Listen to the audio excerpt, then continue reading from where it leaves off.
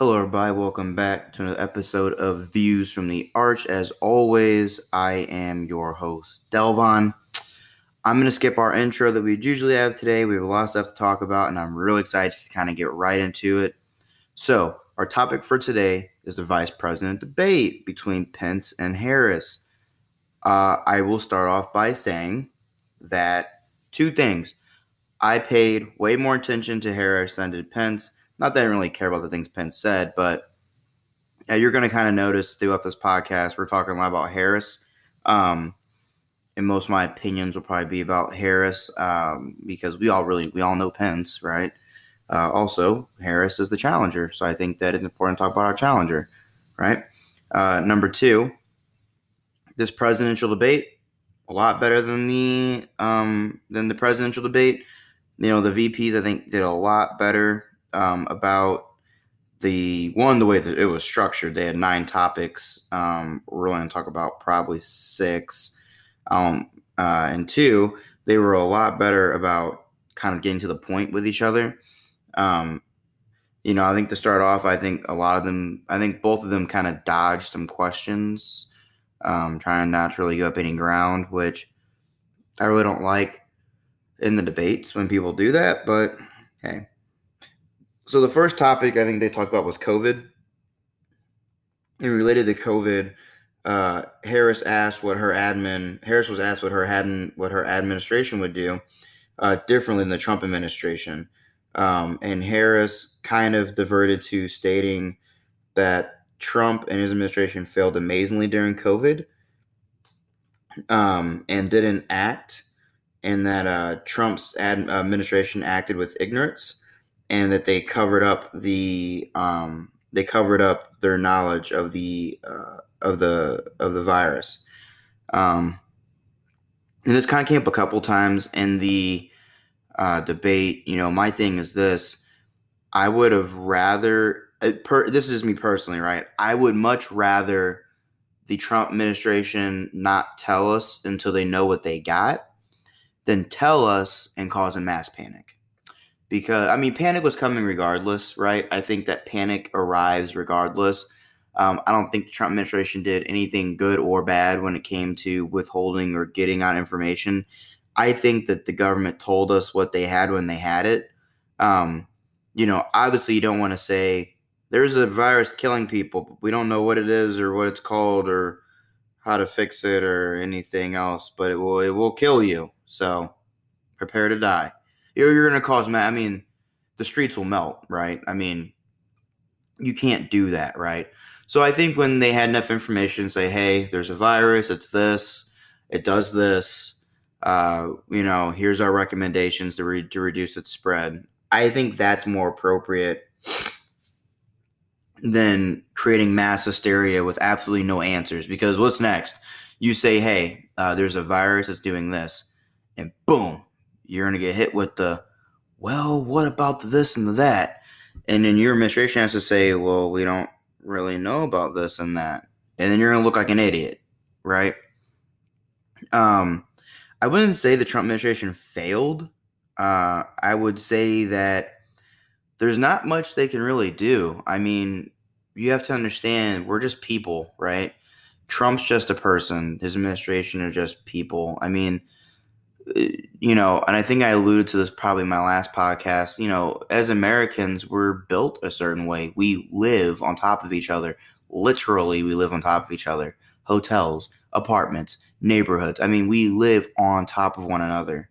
It's just the way we're built. We're the 5th largest population in the world. And while it doesn't sound like a lot, when you account for how many sovereign states exist in the world, it's kind of a lot. We're the 5th largest population. We're top 5. That's a lot of people. That's like having an outbreak happen in not near our population, but Japan, right? That's why in Japan you'll see during cold and flu season, a lot of their population, they were surgical masks, they were ventilation masks, because they live on top of one another. And if one person gets sick, everybody's going to get sick, right? It's just like if a virus breaks out in India. If one person in India gets sick with a virus that's super contagious, and we did see this during COVID, they're all going to get sick, right? And, I know that for a while it was the debate of herd immunity versus actual immunity. versus vaccination. And my thing is this: you're gonna achieve herd immunity regardless. I think that in a pandemic, right? If we've reached the point where something is beyond an illness, it's just a pandemic. It's gonna kill who it's gonna kill, and it did. We saw that in New York. It killed who it's gonna kill, and the rest of them are gonna get sick, and the rest of them are gonna get infected, and they're gonna have the people who are asymptomatic, people who have a slight immunity, right? But it's going to kill who it's going to kill. It's a virus, right? And the Trump administration, I mean, listen, let's all be honest. The most deadly disease in the 21st century and a cheap surgical mask I find at a gas station or a piece of cloth that's going to stop it from killing me or infecting me, let's get real. So the only thing that we can really do is what? Don't spread it to one another. So the mask has been shown to at least reduce, right? Not eliminate, but reduce the amount of bacteria and virals that you output into the general air. When we talk, when we yawn, when we sneeze, when we breathe, we're always putting bacteria, viruses, all these things into the air that then other people are then breathing in your body naturally through white blood cells and all that fancy science I don't want to get into because I don't know a lot about it. We'll fight, right? So when people say, well, the Trump administration, rabble, rabble, I say, well, they're just people. Leave them alone. All right? Leave them alone. Aside from locking you in your household for the next 6 months, go away. Most of you don't even wear your mask correctly. I cannot tell you how many people I see with your mask below your nose. Wrong. People have masks made of whenever you knit and you have the little holes and you're like making a little quilt. Yeah, wrong. Some of you don't even wear a mask. Wrong. Some of you, like, there will be a whole room of people without mask on and like 2 people have on a mask. Wrong. They might as well leave or take it off. They're going to get sick. Most of you don't want to stay in your house. The government said, stay inside for a while. What do you all do? Run to the grocery store, take up all the toilet paper, buy all the food. I mean, come on, man. So, ultimately, I don't understand the argument of, Trump's admin acted in ignorance. No, I mean, they gave recommendations. Dr. Fauci and, the general surgeon gave their opinion. Now, has Trump been like, hey, this ain't that serious, y'all? At least to me. Yeah, he said that. I mean, he has. He said that. But, I just think that he's just a man. They're just people, right? Moving on. So then Kamala then, of course, accused Pence and Trump about downplaying, the virus. And Pence came back and said, hey, we've seen the greatest mobilization of this nation since World War II. We've geared our economy strictly to medical, right? And I agree. I think when you have like COVID-only hospitals or whenever you've turned certain manufacturers we turned certain factories into mask production factories, right? I mean, that's a pretty good mobilization. The government physically took control of a lot of privatized industries, which they're allowed to do in certain instances, like hospitals, and they turned them into COVID-only facilities. They turned some factories into PPE-only facilities, right? So after they kind of had their spat about that, they moved on to topic 2, which was before that, Pence did strike back by saying, the Trump administration allowed 60 million, right? 60 with an M, 60 million people get infected with swine flu, which is actually true. The swine flu outbreak was very much not covered in our media, and it should have been covered in media, which is why I think media is going to destroy this country one day, because swine flu destroyed entire communities and put tons of people into the hospital. Tons of people went to the hospital with swine flu. Our hospitals were completely shut down by swine flu. And you don't see the thing about swine flu is this: it was highly contagious, wasn't, thank God, highly lethal, right? It's like when you're playing Pandemic on your cell phone, you have the whole world infected, but you can't kill anybody because you suck. That's basically what happened with swine flu. Whoever playing the video game of life was like, dang, I forgot to buy heart disease. I can't kill anybody. That's what happened. But this time, the guy playing was like, I'm going to start off with heart disease, and they'll make it contagious. So it's like, that's like really the only way I can think about it is, Basically, it was contagious, not lethal, but now it's lethal, but a little less contagious. But we've actually learned that most people, if you're within a certain boundary, you will bounce back from COVID. So, topic two, Harris discussed the Trump's, millions of dollars in debt. I will say, while it is important to talk about it. I mean, like, I'm a police officer. You can't even be a police officer unless they know how much debt you owe. Because why? It puts you in pockets of certain people. Now, am I saying the president's in the pocket of Russia or China or XYZ? No, but $400 million. I mean, granted, we don't understand what that money is indebted to and why. I think we should. I mean, if you're in debt to various resource construction companies, and I mean, I understand that you're a multi-billionaire. You're one of the wealthiest people in the world. You've built skyscrapers. Oh, there will be some debt. I get it, right? Okay, I understand. Um, but I think that if you're in debt to nonsense, we should know all about that. But there's only too much they said about that topic. They quickly moved on to topic three, which is the tax plan.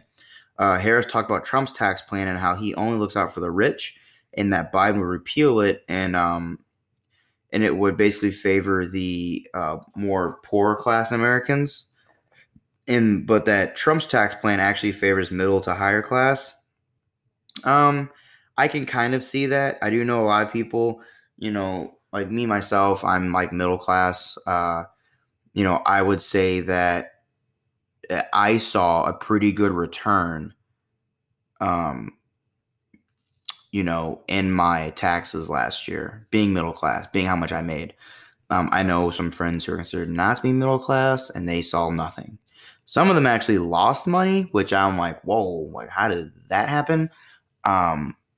So I think the tax plan might need to be revised a little bit to kind of start helping out some other people. But I mean, all in all, I know Kamala was talking about, or I'm sorry, Harris talking about, she wants to tax the 1% even more. I think you need to be careful about doing that because I think that we get the 1% and the 0.1% confused. So the 1% are people who make $400,000 or higher per household. Household. This is not a person or an individual. This is a household. So if both of you are doctors, right? Let's say you're a surgeon, and you guys are bringing in $500,000 together a year. That's a household, right? You want to tax them together higher as a household. That's not always the best thing to do because they're not millionaires, billionaires. No, they're just two people who happen to make 400,000 to about 600,000, right? But they have children, they have bills, they have expenses, more money, more problems. They probably have a high house payment. They probably have car payments. They're probably put their kids through college. They're probably saving. They're probably taking trips. They're not just millionaires and billionaires with all this money just I mean, you always hear about the 1% funnels money overseas. And I'm listening to the debate and I'm like, that's absolutely not true. That's absolutely not true. If Joe Rogan's in the 1%, I mean, seriously, so when you start talking about the 1%ers, I think you need to stop and talk about the 0.1 percenters. 1%ers aren't funneling money through Switzerland to avoid taxes. No, they're just making money through work. They're just working and they're paying taxes. They're paying more taxes. Honestly, the 1% probably pays more tax than the 0.1%. I mean, it is a fact. Donald Trump only paid $750 in taxes last year. Meanwhile, like my mother, for instance, she's a doctor or she does a bunch of stuff in medical field, and she's not 1%, but she makes a lot of money. She paid an extraordinary amount of taxes, upwards of 4,000, I do believe. I mean, seriously. So if you're in the 1%, you're already paying so much money in taxes. It's not even funny. It's not even funny. The thing you need to do is look at where's the money going, what's it being used for, and who's using it. Because if I'm in the 1% and you're telling me you should be paying 90% of taxes. I'm going to say, well, then I'm going to move, right, to somewhere different. I'll go be, or I'm gonna stop being a doctor. I mean, really, that's what you're talking about. You can't just keep cutting these people's wages. It's not right, right? They pay more. Listen. The 1% of people in this country who are like doctors and lawyers pay more in taxes than LeBron James. That's disgusting. Somebody who spent their life in school, 10 plus years, is paying more than some dude who dribbles a ball. Are you kidding me? You're kidding me. Like you're kidding me. Listen, if you're gonna get paid $6 million to sit on a steel bench and watch some guys who are 6'4" plus throw a ball around, I'm all about that. But you need to start pulling your fair share too. Then, if you're in the 0.1% and you own Bethesda or you own one of these expensive companies, cool. You need to start paying your fair share too. To keep taxing mom and dad who are in the 1% because they bust their butt to go to college for 10 plus years and now they make a decent living does not mean they owe you anything. They don't owe you anything. They contribute every single year by the work that they do and the services they provide and by paying you taxes. They don't owe you much more than that. They make so much money because they're important. Surgeons are important and they're hard to come by. It's hard to cut open the human body and figure out what you need to do to basically ultimately stop somebody from dying. And sometimes they do it on the fly, right? A gunshot victim goes to the hospital. They can be in surgery in 2 hours. And they're like, doctor, if you don't do this perfectly, he will die. And you're supposed to be calm, cool, collected, steady hands like, yeah, well, another Tuesday, bud, I got this. I'm already cracked open his ribs and everything. No, these people are important. You cannot destroy them with taxes. It's not right. They've earned their money. They've earned their money. What you need to do is fix your tax code and stop letting these millionaire billionaires, that 0.1% who own all these companies, who own all these skyscrapers, who own basically cities, funnel money out of the states across seas, mark it as something different, and then bring it back and pay way less taxes than mom and dad in the 1%. Pay way less taxes than mom and dad in the upper middle class to middle class even. That's what you need to do. So I think that while we were on stage talking about tax plans and Trump, what needs to be talked about is how we're not going to destroy our middle class. We're moving on. So the next topic was healthcare. They talked about Obama-era healthcare, which I thought was a disaster, and how basically Trump's new tax plan is unaffordable by the poor, and how it is and how it doesn't help with pre-existing conditions. Listen, health insurance has never, ever helped with pre-existing conditions. And there's so many things. So they're passing the buck back and forth, right? They're saying Trump this, Obama that. Well, you did this. Well, you said that. Stop it. The systems are broken. The systems are broken. You need in healthcare to make a mandate that doesn't matter if it's through your place of employment. It doesn't matter if it's privatized. Healthcare needs to respect, and they need to have affordabilities in place for people with pre-existing health conditions. I don't care if you had cancer a year ago. I don't care if you're on HIV antivirals. I don't care if it's asthma. They need to have something in place that they can help you. They don't need to jack your rates up because you have a pre-existing condition. No, healthcare needs to stop being looked at, health insurance needs to stop being looked at as a way of making the max amount of profit and a way of keeping people alive. And this is why I was so mad when, Obama's healthcare is actually pretty good. It was free. When it first started, it was free. And through bipartisanships and arguments, it became unaffordable and a disaster. But Obama's initial healthcare was free, and it was actually everything that libertarians had asked for. It was free for people who qualified. It had built-in measures you could get. You could still go through privatized insurance. You just need to register your insurance with the government. That way they understand you have it. And then if it's not free for you, it's on a sliding scale based on your monthly income. It was everything that libertarians had been saying we want healthcare to be. Make it free for people who can't afford it. Let me keep my privatized. I don't want to go on your government plan, Mr. Government, and then make it sliding scale for people who want to go on your government, plan. Oh, on top of that, I'm sorry. Pause. Before bipartisanship got a hold of it, you could have both.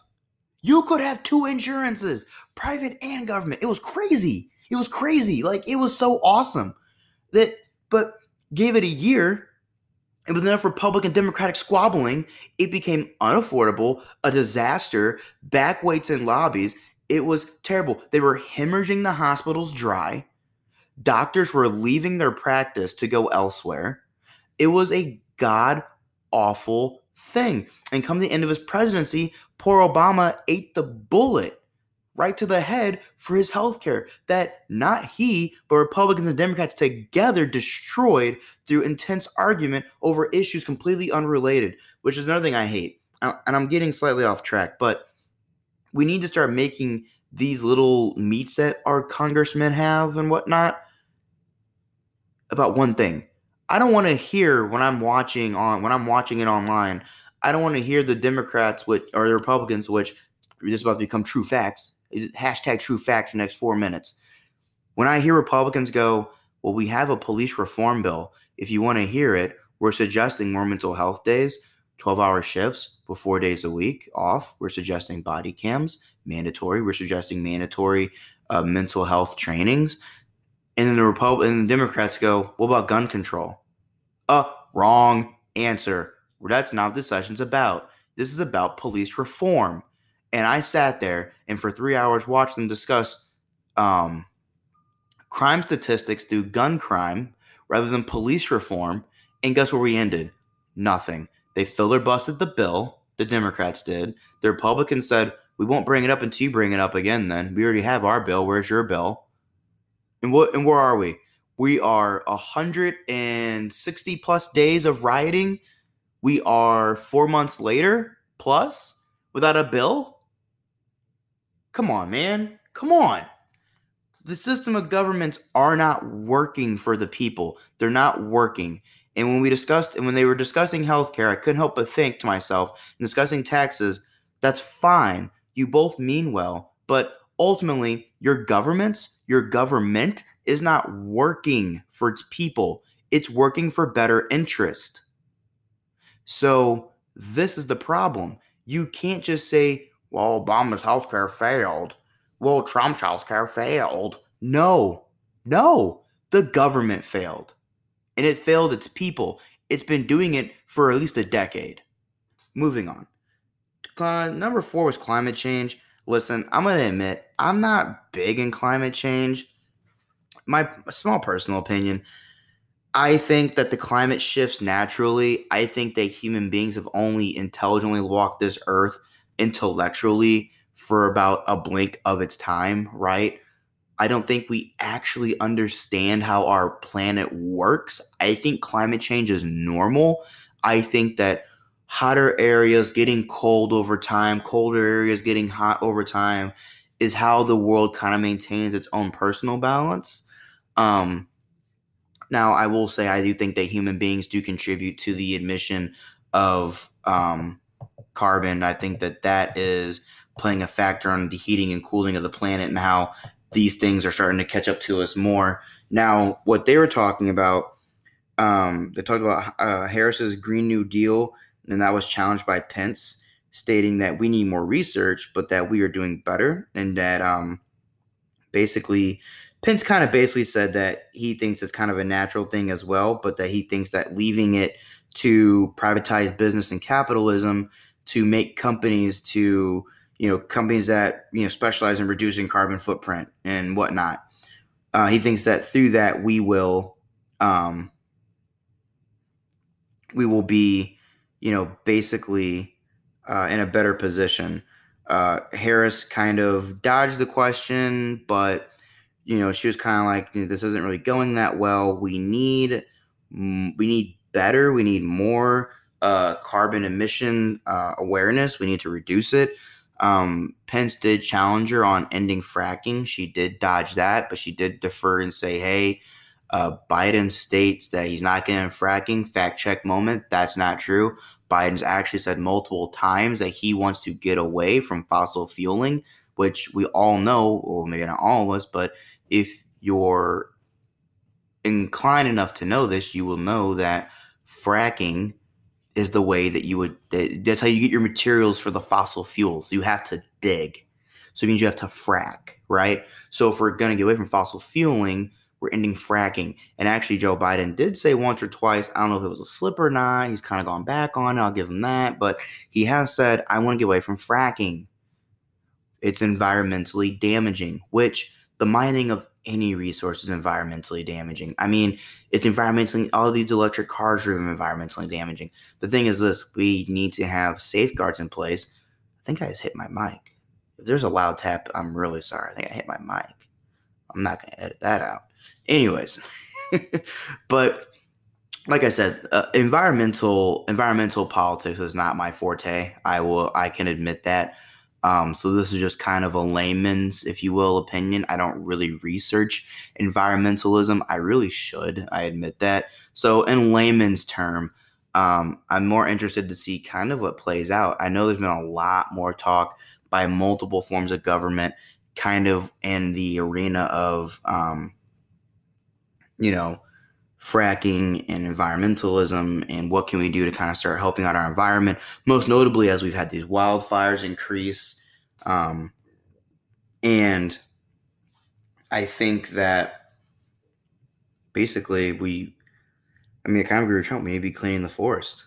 I also agree with a lot of Democrats. We need to be really looking at carbon footprint, maybe looking at our emissions. I will say this, Pence was right. We have reduced our output more than any other first world country or developed nation in the world to date. Meanwhile, I will agree with Pence, China has not times 2, times 3, times 4, but times 5. They have times their carbon footprint, their emissions output, and they're not slowing down, right? A lot of developed countries are quadrupling their, if not higher, their carbon footprint and their emissions, and they're going unregulated, right? These people they're going unregulated. So I think we need to start addressing our allies and our adversaries on this, and it needs to become a global topic. Well, that was the first few topics. When we come back, we have a few more to get to, being rather, kind of China and being an adversary. And then they talked and linked about racial injustices. And I really want to get to that. So we will be right back. We're going to take a message from our sponsor and then we will continue with the episode. Stick around. Hello, everybody. I know you know me, but I'm going to tell you again, I'm your phenomenal host, Delvon. Let's talk about somebody. Let's talk about Anchor. Listen, I use Anchor for Views from the Arch. I've had a previous podcast. I used Anchor on that podcast.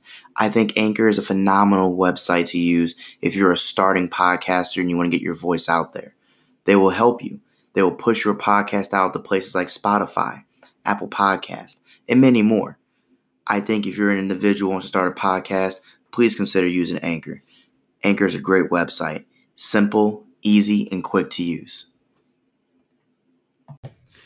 Okay, so we're back. So next they discussed China and foreign relations.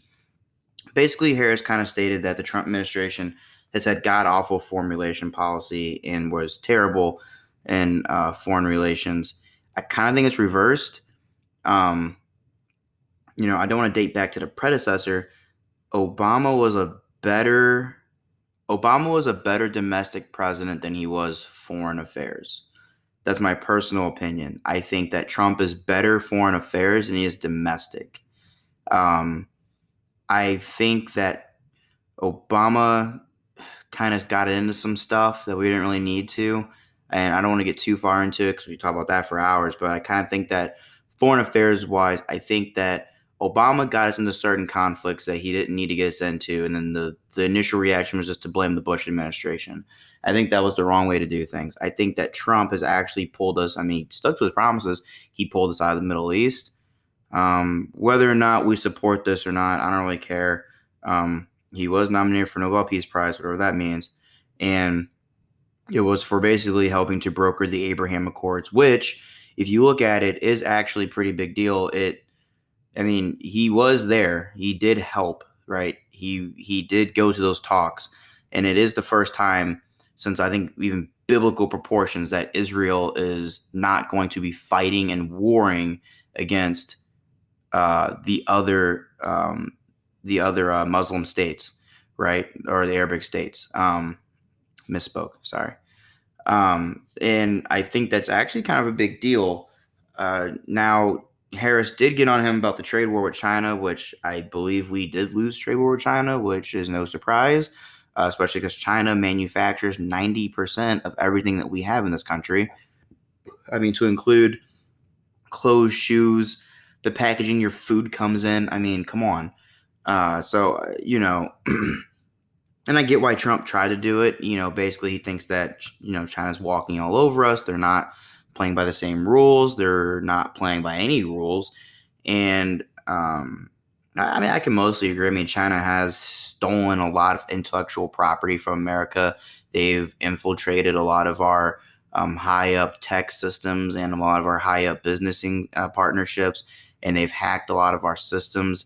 I think that China has acted a little more inappropriately with our economy and our government than is really being taken credit for. Do I, however, think we need to have like a whole trade war with China? I really don't. Do I think the president should have launched a trade war with China? I really don't.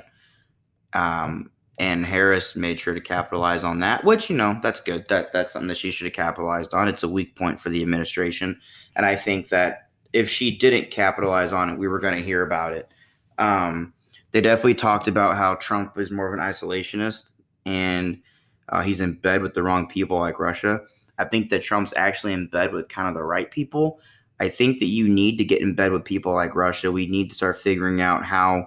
Because listen, militarily wise, you can say what you want, but Russia is a superpower, and they're our biggest rival superpower, and they're one of the superpowers we probably don't want to go to war with, right? Because we all know that if the two superpowers go to war, we know how this ends, and it's probably going to be nuclear fallout. So we need to make sure we have somewhat of a working relationship with these people, regardless of how we feel about the things they do or the other people that they interact with. So I think if you're going to be a superpower and you're going to be the world police officer, which America has been the world police officer for, I can't even tell you how many decades, since World War II, then we need to start getting in bed with all of these superpowers. We need to start really having real conversations and setting real hard limitations on these other superpowers. Now, ultimately, they're going to do whatever they want. So we can either buck the system or we can let it be. My whole thing is I'm more of an isolationist. I say let it be. If it's not going to directly destroy our economy or get us into a war then let it be. If Russia wants to invade the Baltic states and the European Union doesn't want that, then maybe the European Union should band together its armies and say, we will fight you with all of these armies and all of our economic and political might. We will fight you. We will stop allowing traffic on the waters to get you materials you need for your people to survive. We will starve you out. We will destroy you at the border. We will not let you enter the EU. We will fight you. And you can do something about it if you want. But you're going to leave our Baltic states alone. But they're not doing that. They're looking to America to say, will you fight them?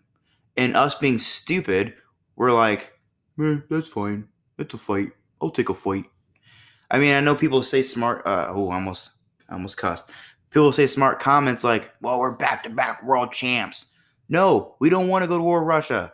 Like, ever. That would be terrible. Ever. That'd be so bad. It'd be so bad. We don't want to do that. That should be the last result. I think war should be the last thing we do. It really should. Because,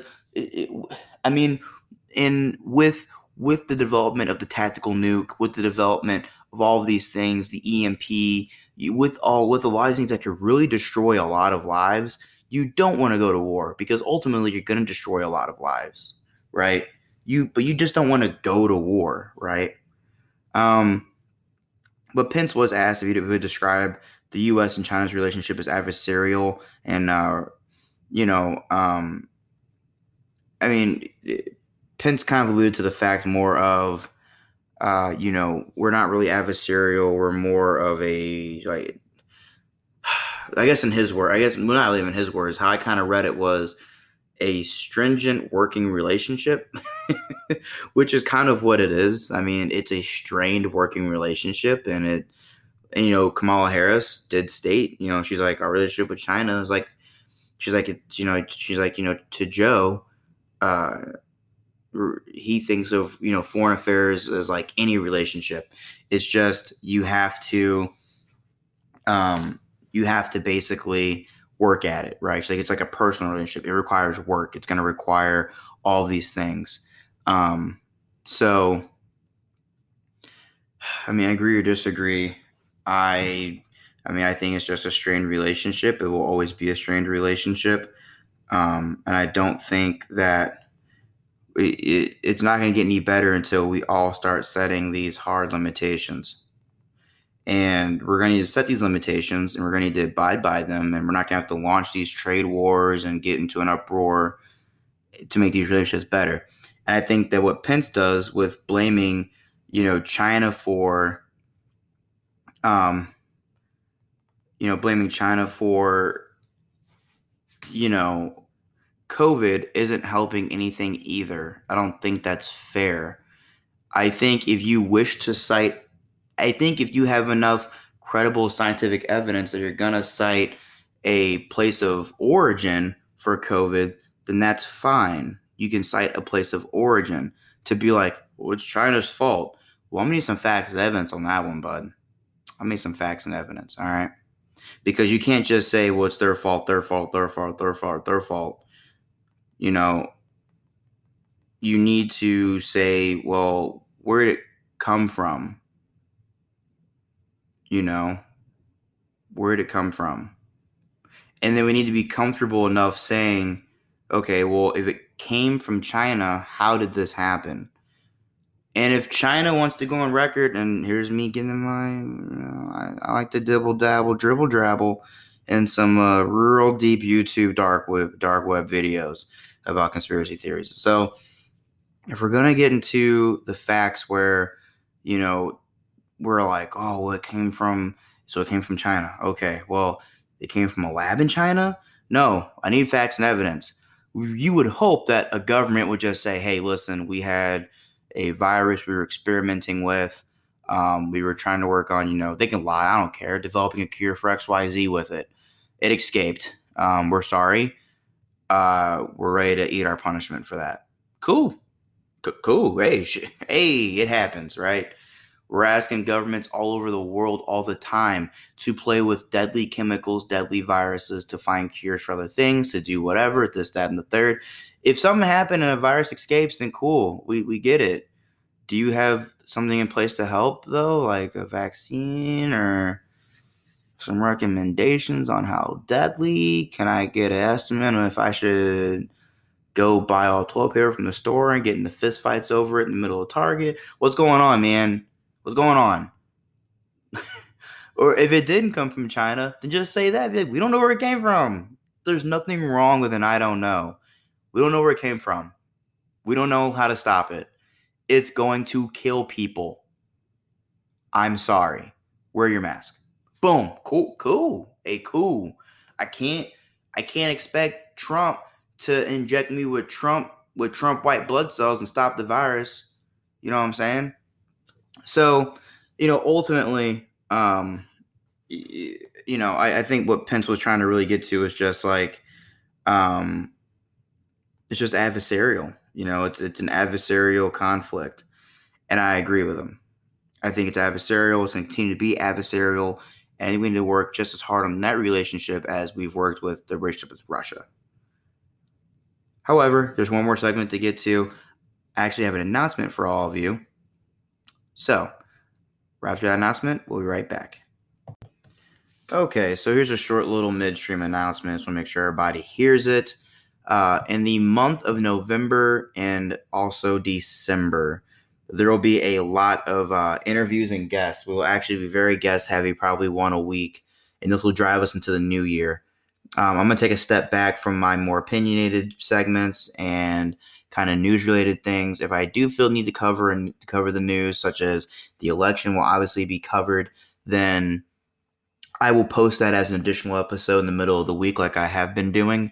But by and large, in the months of November and December, we will have a guest a week, and I will be posting those segments. So if anybody has any questions about that, feel free to, as usual, get a hold of me, and I will let you know a little more about my itinerary. We will be coming back to the opinionated segments during inauguration and after the holidays. This also will allow me to kind of take a break during the holiday. I plan on taking a little bit of a break in November to be with my family, and I'm gonna take another little bit of a break around Christmas to be with my family again. So this is a way to keep the podcast for you guys, and to also take kind of a step back from the news. It's a little hard it's a lot to follow week to week. There's a lot of news. Additionally, somebody asked me about starting my YouTube page. I will be starting a YouTube page and doing my video as well. I'll just be video and recording at the same time, and I'll be posting this to my video only segment, which will be on YouTube. I'll also be posting if it's my formal podcast, I'll be posting a audio only as well. If it's just like a small opinion piece, like 10 minutes here, 5 minutes there, 15 minutes here and there, then if I read an article or somebody really wants to start talking about, I'll just go live, or I'll record and post it. No big deal. So that's kind of what we're looking at getting into. Right now, I'm kind of trying to find a space to do all that. I just got into my new place, and I need to find a space to do my audio at, or do my video at. I don't really have like a home office anymore. So that's all. Back to the show. Okay, and we are back. So topic 6 for them, which is the last topic I really cared to even speak on, was about racial injustice and policing in America. This was kind of ushered in by the moderator talking about Breonna Taylor and kind of the racial inequalities we've seen to the justice system with that, and just kind of in general about how the system treats African Americans. Heron mentioned that it's a shame no one was indicted in the case, and then mentioned how George Floyd was tortured and killed. My thing is this: regardless of how the courts handle these cases, this isn't a disparity. This isn't to say that there's disparities in race related policing. What's to be said is that there's clearly issues in our criminal justice system, which I've said for a long time. If I bring a $3 million lawyer to court, I bet you I'm not going to go to jail. I bet I don't go to jail. I can murder somebody, middle of daylight. I bet I don't go to jail. Why? Because I have a $3 million lawyer. And he's going to find every loophole. He's going to hire every team member that he can. He's going to find every witness. I might go to the insane asylum. They might say, oh, well, he's insane. Oh, okay. Yeah, we can believe that. Hey, look, all these experts you guys hired to tell us that. Right? I mean, come on, dude. Seriously. So, the way they ushered in this segment was kind of funny to me. But regardless, Harris kind of called it that we have a pandemic of killing unarmed black men in this country. Obviously, you guys know how I feel about that. I think that was real comical and fast and loose from somebody who put in prison per capita more minority men for minor drug infractions, i.e., possession of marijuana, than any other prosecutor in the country while she served. That's a fact. That's not even an opinion. That's not because I don't like her. I don't really mind her, actually, but that's just a fact. She put in jail more black men, more Hispanic men, than any other prosecutor in the country during the same time periods that she served as prosecutor for minor drug infractions such as marijuana. Get real. Get real. Listen, I almost had to turn off the debate. I'm like, I'm not going to be lectured or hear a lecture to another human being by Kamala Harris about policing. Stop it. You can go join LeBron James down the street with that. No one wants to hear that. You can take that opinion down the street. We don't want to hear that around here because you're a hypocrite. I'm harder on Kamala Harris because you're black. Talking about how the system imprisons too many black men. But you, a black woman, locked up more black men for marijuana than any other sitting prosecutor during that time frame. Are you kidding me? You're kidding me. But I digress. I don't want to get into that woman's history like that. But she did call that that there is a pandemic right now of killing unarmed black men by police. You guys know how I feel about that. I don't think that's true. She didn't really give any stats or statistics to verify her claim. She just kind of said it as like a sensationalism. Pence really didn't reply. I don't think he wanted that dogfight, and quite frankly, I don't think he should have took it. One, as a white evangelical, he would have lost just based on those two things, and she would have called him on that. Also, I think that he comes from more wealthier to do family, and she would have called that as well. I think that Pence made a strategical move not to just engage in that conversation. Pence called on Kamala for condemning the riots. And I think that was a smart move. Kamala did not call for a condemning of the riots. I think that between Kamala and Joe, we've kind of acted like there hasn't been constant violence around this country, destroying, burning, shooting at law enforcement, trying to blow up law enforcement with Molotov cocktails for the past 164 days. I think that's a mistake. I think that we need to very quickly realize that these things are happening and these things are here and that these things are true. And I think that we need to also realize that a lot of voters, I said this during the last debate, a lot of voters are about to become some single-minded voters, especially people who live in those cities. People in those cities want to see that a president is going to condemn this nonsense. And that they're going to be tougher not only on the rioters but on law enforcement, which brings me to my next point. Pence very quickly called out Kamala that she not only filibustered the anyway, sorry, that she filibustered the bill, the policing act bill that was brought by the Republicans, but she also walked out of the courtroom or walked out of the chambers. She didn't even stick around to hear the bill. When they brought it back to her revised, she walked out. And he was very quick to call her on that. And he should have. That's important. The person wants to be vice president won't even hear from the opposition, quote unquote, what's going on with their own bills. She wouldn't even hear it from them. And that to me is important. You usually hear what these people have to say because some of these people are very intelligent people. Republicans such as Crenshaw are very, very smart human beings. And I'm pretty sure they have a lot of really, really good ideas. And you should at least be willing to hear those things. Kamal mentioned that Trump does not condemn white supremacy. That's false. It is false to say that. I'm not going to get into that. Just go on Google and Google Trump condemning white supremacy compilation. You will find all you need as far as facts and evidence.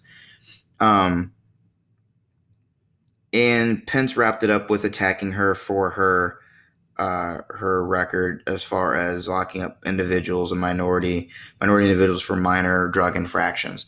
The biggest thing I took away from the debate was this: there are a lot of broken parts of government, and this is not a Trump issue. This is not a Pence issue. This is not an issue of racism, Obama.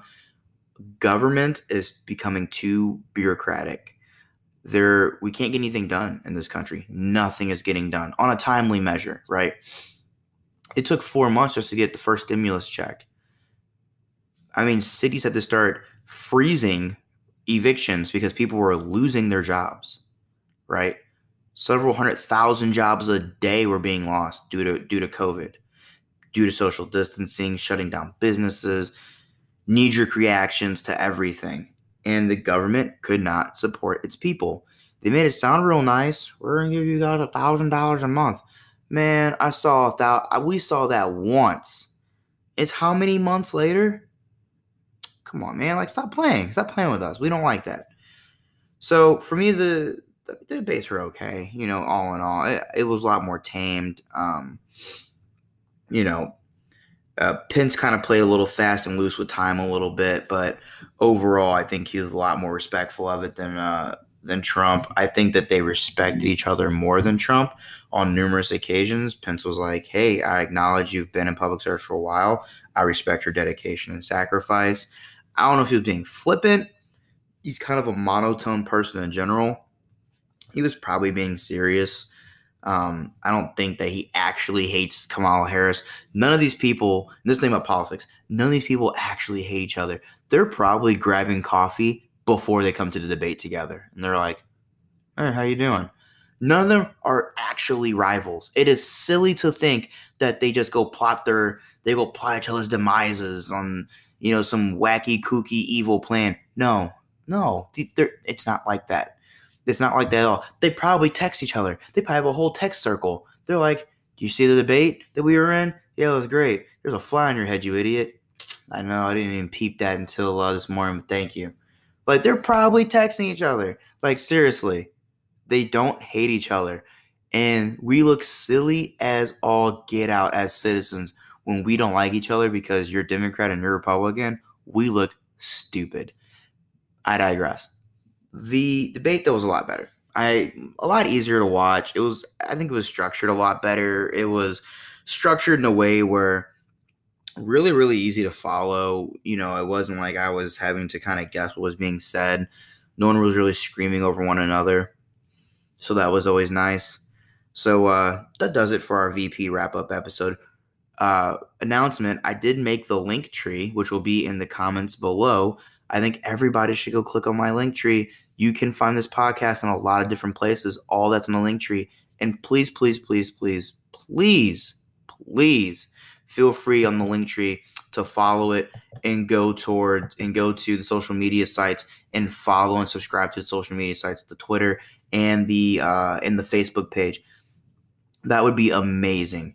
Because the more engagement we get there, the bigger and better this podcast can be, because the faster it's going to grow, which is the ultimate goal, is to become the ultimate small-time political podcast. So please feel free to follow the link tree. Feel free to spread the link tree. If someone's ever like, "Views from the Arch, what is that?" Be like, "Dog," and send the link tree. Too easy. Boom. He has all my links on his phone, and so do you. It is way too easy. So as always, thank you for listening to another great episode. This one a little longer than I thought it would and I wanted to. Feel free to obviously leave me a review wherever you find this podcast. I keep telling people the best way to engage with me, leave me a review. Let me and let everybody else know what you think. If you think it deserves 1 star, give me 1 star and tell me why. If you think I deserve 5 stars, give me 5 stars and tell me why. If you think I deserve more stars and you want to go complain to the admins of these companies on how they only have 5 stars, go complain and give me 6 or 7 stars. However, leave me a review. Tell me what you think.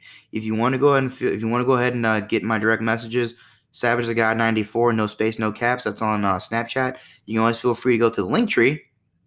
See how that worked? The link tree, and go to the Twitter and or Facebook, and feel free to message me or comment on any of my posts. I always read them, and I always engage back with individuals. If you have anybody who would like to be interviewed, also send them my way. I'm always looking for new people to interview. I've actually got a lot of really interesting people coming on, and I am very, very, very excited to bring them to you starting in November. So once again, thank you guys for stay tuning in to Views from the Arch, and thank you again for being constant listeners. I really do love when I drop an episode at 2 or 3 o'clock in the morning and I look at my views. And I'm like, my numbers out there. And I'm like, wow, that many people have already listened.